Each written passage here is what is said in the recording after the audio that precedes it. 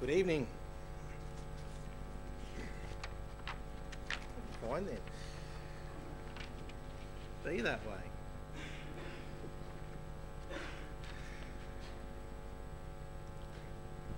Tonight we'll be looking at the Book of Lamentations.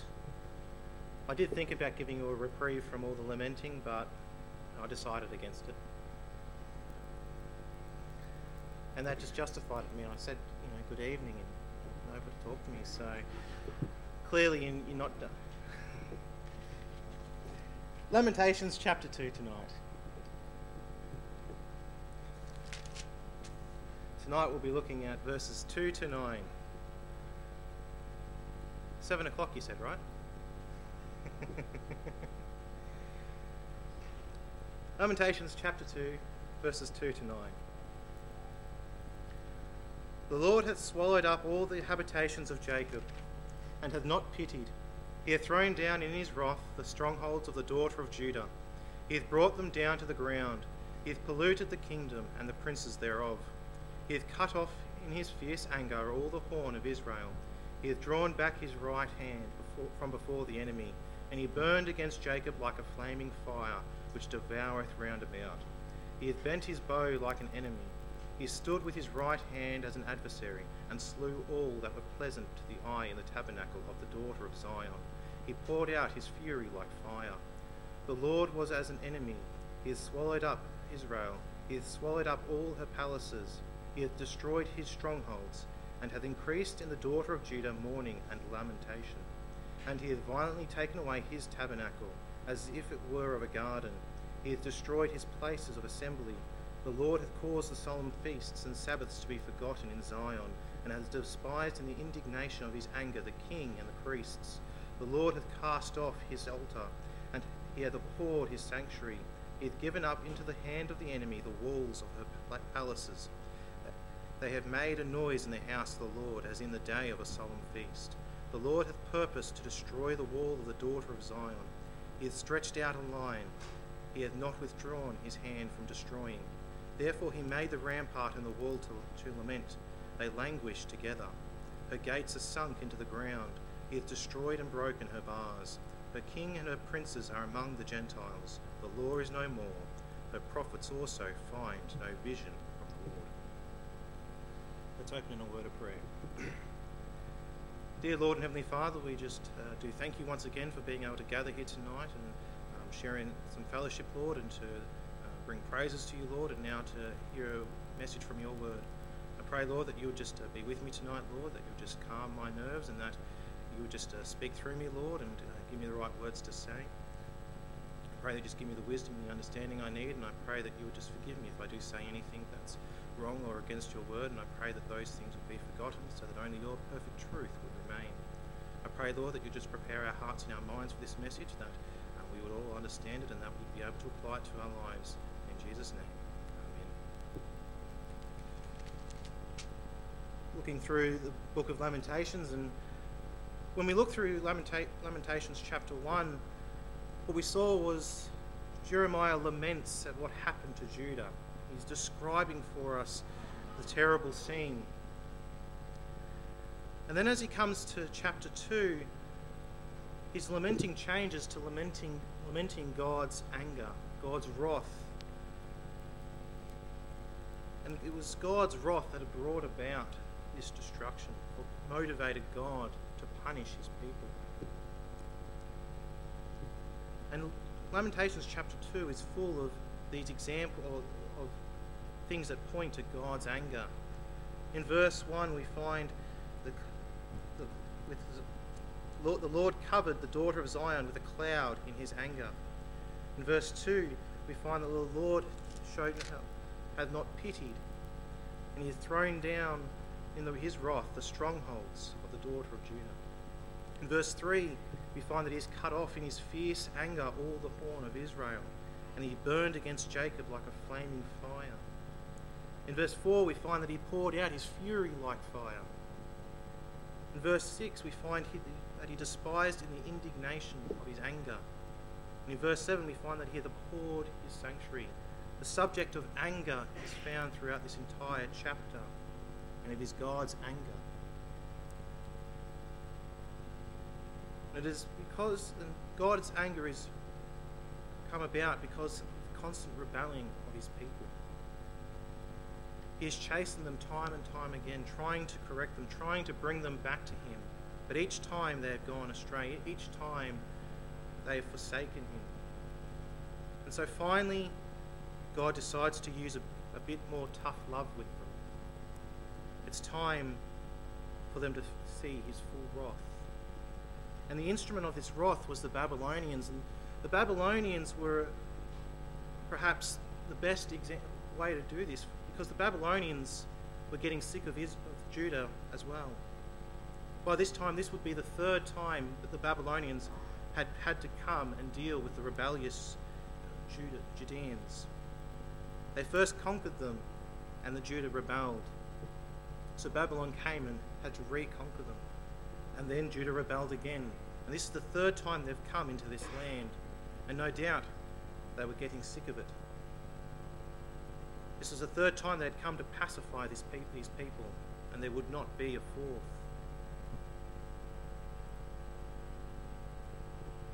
The Babylonians' anger over the constant rebelling of Judah would have been similar to that of God's anger at the constant rebelling of his people.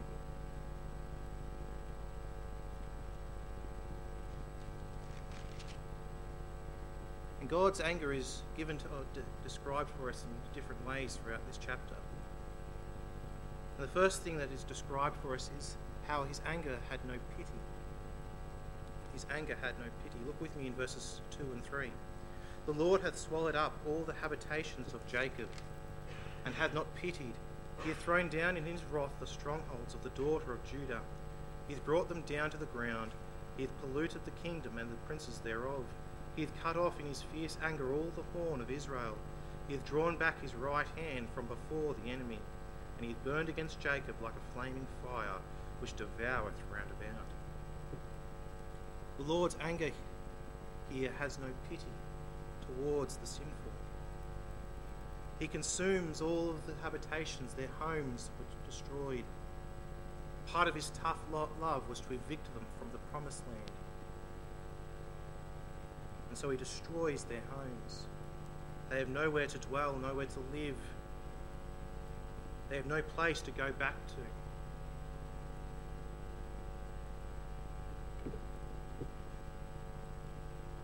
He didn't spare even the poor or the weak.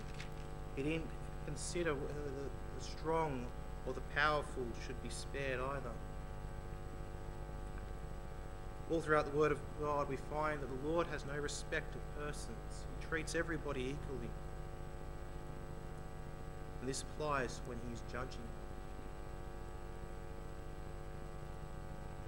He had no pity to the weak, to the ignorant, to the downtrodden or downcast. All had sinned, and all now would suffer under his wrath. He had no pity. He threw down in his wrath the strongholds of the daughter of Judah. They had lost their homes and they lost all the places of refuge, the places to run and hide, trying to wait out the storm that was falling on them. There was no sanctuary offered, no place where they could hide from the Babylonians or from God's wrath. He brought them down to the ground. The mighty fortresses were laid low. They offered nothing. He hath polluted the kingdom and the princes thereof. The word polluted here carries with it the idea of making common or to wound fatally. The kingdom that was once powerful, the kingdom which once held a respectable position, a privileged position, was laid low. The princes who once held all responsibility for the care of the people, princes who were noble, were made common. The kingdom would be made no more.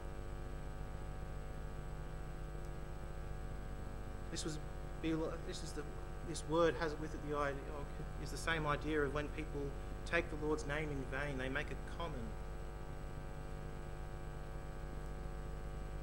It is now used to describe what the Lord did to his people. He made them common. He wounded them fatally to destroy them. Not completely, but his wrath did fall on them. He cut off in his fierce anger all the horn of Israel. The horn is often used as a symbol of strength. An animal that has a horn would often use the horn to defend itself against predators or use it to attack prey. And here it describes God in his anger cutting off the strength of Israel, or cutting off the horn of them. He removed their strength from them. They would not be able to offer any resistance to him or their enemies. He's drawn back his right hand from before the enemy. And here we find that God, both God's love and his anger. While the people of Judah and Israel had followed God, while they had done what he had asked them to do, he held back their enemies. None could go further than what he dictated. When they began to sin, he would let their enemies gain ground, and when they turned back to him, he would push them back. None could go further than what God dictated. And had they remained faithful, the Babylonians would never have been able to conquer them. The Medo-Persians, with all their numbers, would never have been able to touch them. The Grecians would never have been able to overthrow them, and the Romans, for all their might, would have wasted themselves on the Lord's defence. God holds back the enemies of his people. None can go further than what the Lord dictates. Consider the story of Job. Satan could not touch Job or anything that God protected. He had to get permission to even begin to affect Job, to even touch his family and his belongings, and then himself. And even then, Satan could not go any further than what God dictated. Even in modern times, God holds back the enemies of Israel. In all normal circumstances, such a small nation would never be able to stand against so many enemies who surround them and have a hatred for them, and yet somehow this small nation can resist the attacks. The same is true for Christians as well. God holds back the world from destroying his people. He keeps them safe. Yes, we do suffer. We do struggle sometimes. But the world and Satan cannot go any further than what God has dictated. God holds them back. But Israel turned against God. Israel had forsaken God, and now God has removed his arm. He's removed his hand from the enemy. He lets the enemy come in completely.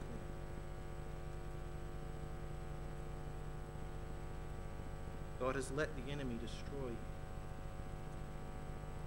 He has let them come further than they have ever come before. And he's burned like fire, like a flaming fire.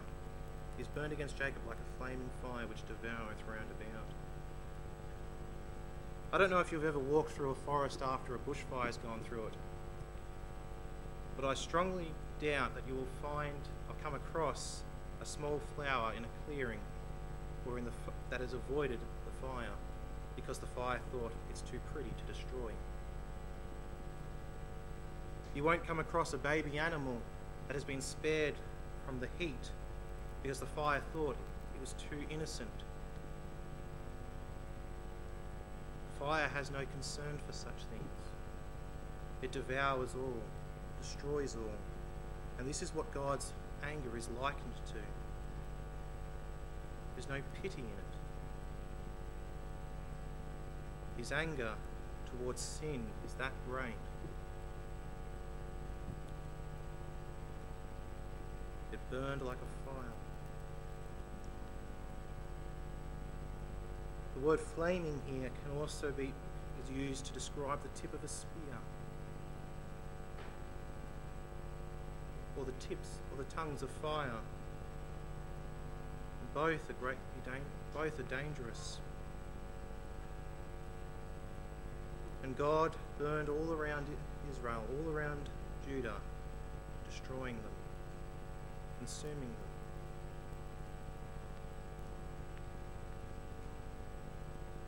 There is no pity in it. And the reason for this is because God has become like an enemy. God has become like an enemy. And this is the second point today. He's become like an enemy.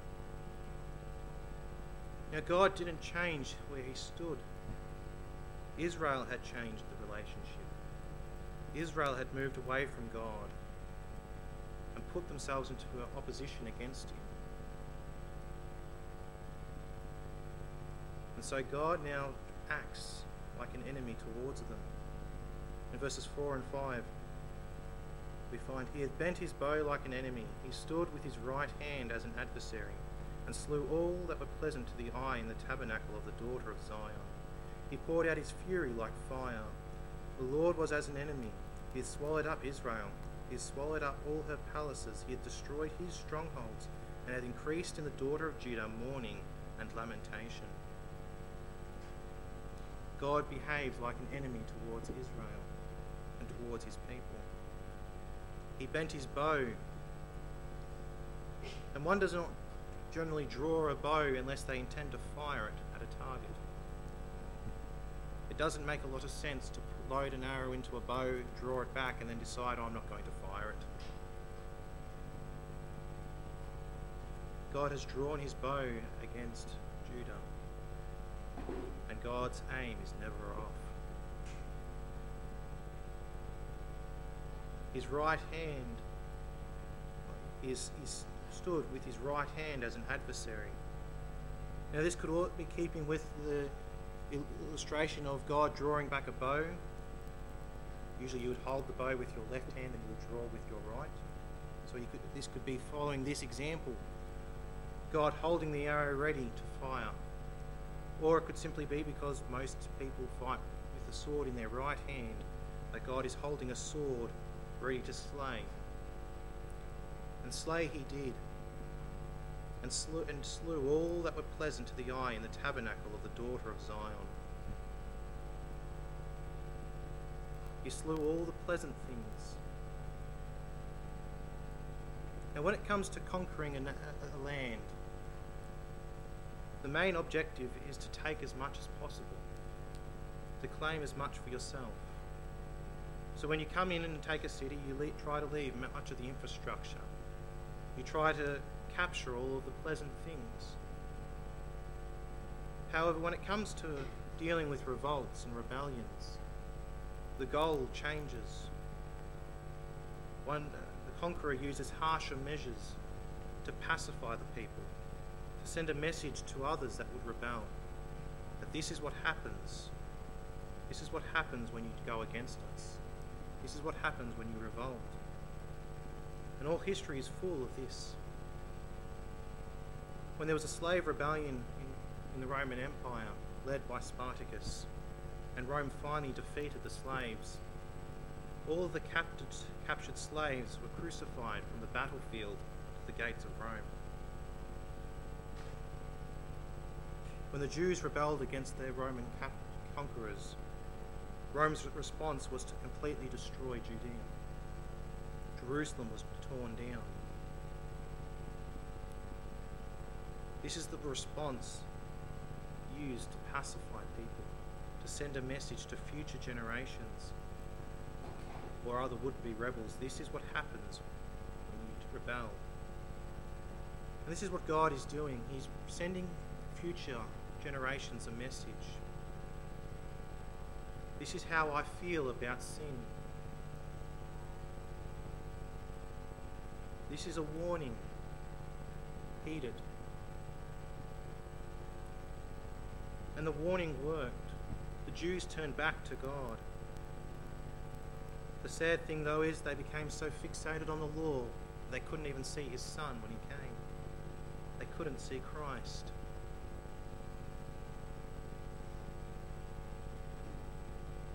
God poured out his fury like fire.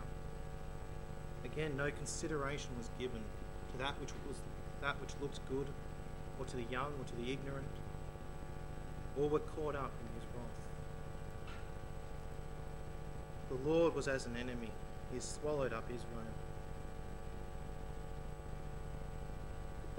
The Lord was as an enemy, and as an enemy he left no place for Israel to hide, no place for the Jews to go to. He has swallowed up all her palaces. The word palaces here could also be translated as citadels or fortresses. And he destroyed all of the fortresses they had built to weather the attacks of their enemies. Not only did he destroy their fortresses, but he destroyed his own strongholds. He had swallowed up Israel, he had swallowed up all her palaces, he had destroyed his strongholds. The places that God had established for his people to run to find refuge, he destroyed. Not even those places would offer safety to his people. He was evicting them from the land, and there was no place that they could hide. He had made those places for his people, for those that were faithful to him. But they had turned against him, and so they would not even find safety in those places. And had increased in the daughter of Judah mourning and lamentations. This is something that we might not fully understand in this day and age. In this country where we are so blessed not to suffer under constant fear of attack. This was a time of perpetual death in Judah. Husbands and sons would go out to fight and not return. Families would waste away from starvation as their cities were besieged. Some would become so desperate that they would start to eat their own children. When the city's walls were breached, fear and panic would grip the people, as most would be slaughtered. And if somebody was spared and captured, all they had to look forward to was nothing but a life of slavery. They would be forced to work and labour with nothing but that which their new masters gave them. This was a time of great mourning and lamenting, as their enemies overran them, as they came to realise how far they had moved away from God.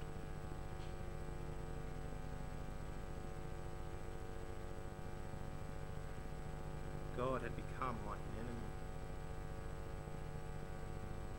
And as an enemy, he removed from them all of the privileges he had given them. He had revoked those privileges. This is what we find in verses 6 and 7. And he hath violently taken away his tabernacle, as if it were of a garden. He hath destroyed his places of the assembly. The Lord hath caused the solemn feasts and Sabbaths to be forgotten in Zion, and hath despised in the indignation of his anger the king and the priest. The Lord hath cast off his altar. He hath abhorred his sanctuary. He hath given up into the hand of the enemy the walls of her palaces. They have made a noise in the house of the Lord, as in the day of a solemn feast. The Lord revokes the privileges of Israel and of Judah. The places where they came to meet him and have a relationship with him were taken away. The tabernacle here is the temple. And it wasn't just simply pulled down, but it was violently taken away. It was violently destroyed with such force that it made it look easy. He had violently taken away his tabernacle as if it were of a garden. The great and beautiful temple, made of stone and decorated, was likened to a small shed in the garden that was easily destroyed and pulled down. This was the force of God's wrath.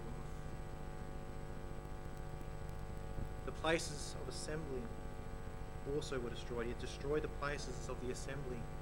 His people would have no place to come and worship him. The temple and its surrounding grounds were destroyed. Places of assembly where the people would stand and praise him or come during the feasts. Now they had no place to meet. Now they had no place to come. And so the feasts and the solemn feasts and the Sabbaths are forgotten as the people are dragged away into foreign lands and the city is left silent. And the Jews would never have been able to hold their solemn feasts or observe the Sabbath day while they were slaves. A slave had no right to come to their master and tell him, I'm taking Saturday off. Or I'm taking every Saturday off. The master would probably laugh, tell them to get back to work, and if they didn't, they would be whipped. The slave would not be able to come and say, this is a solemn feast day, I'm taking it off. The master again would laugh, whip them, and tell them to get back to work. There would be no time for those things. God had revoked them.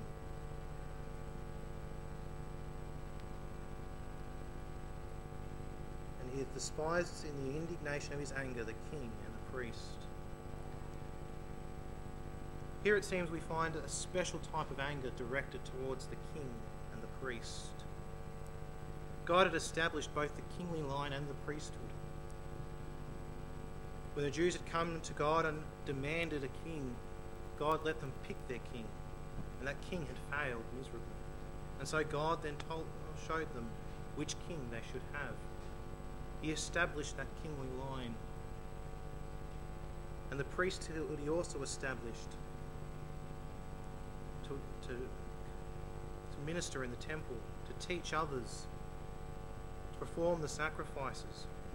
And both the kingly line and the priesthood were there to guide the people, to protect them, not just simply from enemies, but from bad influences, to ensure that they kept following God. But both of these had become corrupted and had failed in their duty to guide the people. They hadn't just simply failed, but they had been among the primary instigators for leading the people astray. It were the kings that let the influences enter the land, and it was the priests that stood by and did nothing. God's anger was especially great against those who had the responsibility and the authority to prevent such things from happening. And so he dissolves both kings and the priests. The Lord had cast off his altar. The place where the sacrifices were made was removed. The Jews only performed sacrifices because it was done out of ritual. There was no heart or love in it. It had become more of a hindrance. What used to be a sweet fragrance to God of a faithful people, now had simply become a bad smell in his nostrils. And he did away with it. He abhorred his sanctuary. He despised the place where he once met with his people. His sanctuary had been polluted. It had ceased to be fit for the Lord to enter in. The Lord would not meet with his people. He had revoked that privilege. And so in doing this, he let the enemy come in to destroy it all. He had given up into the hand of the enemy the walls of her palaces. They had made a noise in the house of the Lord as in the day of a solemn feast.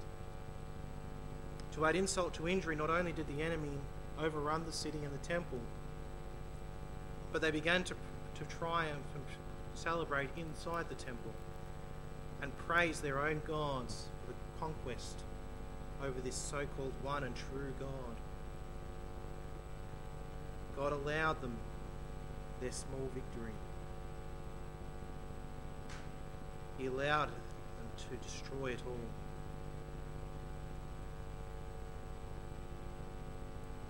And in verses 8 and 9 we see the results of God's wrath. The Lord hath purposed to destroy the wall of the daughter of Zion. He had stretched out a line, he had not withdrawn his hand from destroying. Therefore he made the rampart and the wall to lament. They languished together. Her gates are sunk into the ground, he hath destroyed and broken her bars. Her king and her princes are among the Gentiles. The law is no more. Her prophets also find no vision from the Lord. The Lord purposed to destroy the wall of the daughter of Zion. We must understand that this was not simply some blind rage that the Lord was in. He wasn't just simply acting as someone who is just full of rage and not even thinking about the actions that he's doing. There is a point and purpose. The Lord has planned it all out.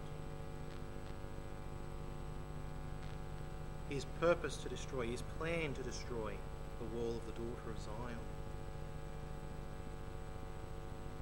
And in planning so, he stretched out a line. The line he refers to, a line that would be stretched out both in constructing something and destroying something, to show where a building block would go or where something would be cut or torn down. He methodically judged his people.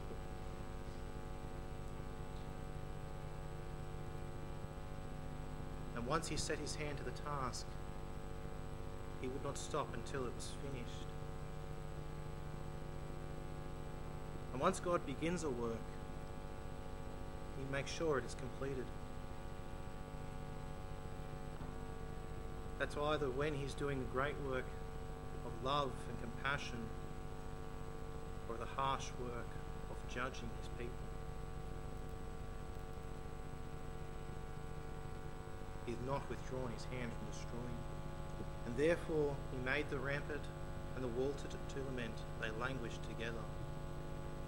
The wall that offered protection to the people, the wall that the Jews had come to rely on more than God, was torn down and now sit in ruins. Not only the wall was destroyed, but the gates shared in this fate. Her gates are sunk into the ground. He had destroyed and broken her bars. The great gates that would hold the enemy at bay while letting friends in were torn off the hinges, burned, buried, and the bars that held the gates together torn off and destroyed. The wall would offer no resistance, and the gate would never offer any protection either. God decreed that the gates and the walls would be destroyed, and that decree was followed through. Her king and her princes are among the Gentiles. Rank offered no protection. From the highest to the lowest, God's judgment was full. He was, as I said, evicting his people from the promised land. None would be allowed to stay. They had let pagans come and influence them, and so to the pagans they were sent.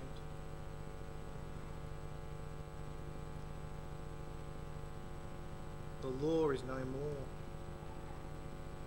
God gave to the Jews the law to help guide them and to show them how they ought to live. But in their sin they decided to ignore the law, and so God removed it from them. It was a privilege to have it.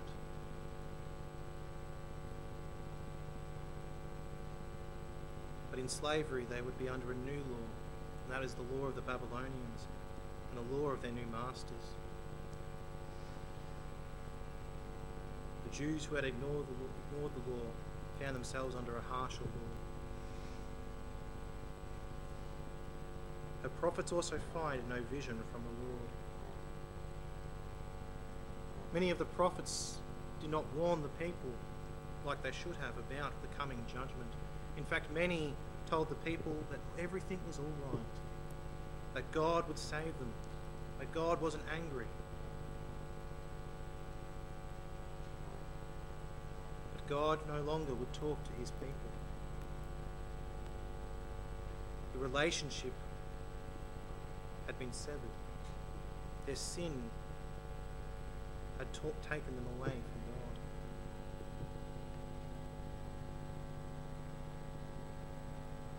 God's anger is very real.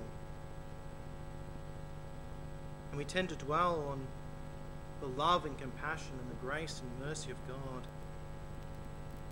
We also need to remember that God grows angry at our sin. God does not change. And what he grew angry back in those days, he grows angry at now, especially amongst his own people.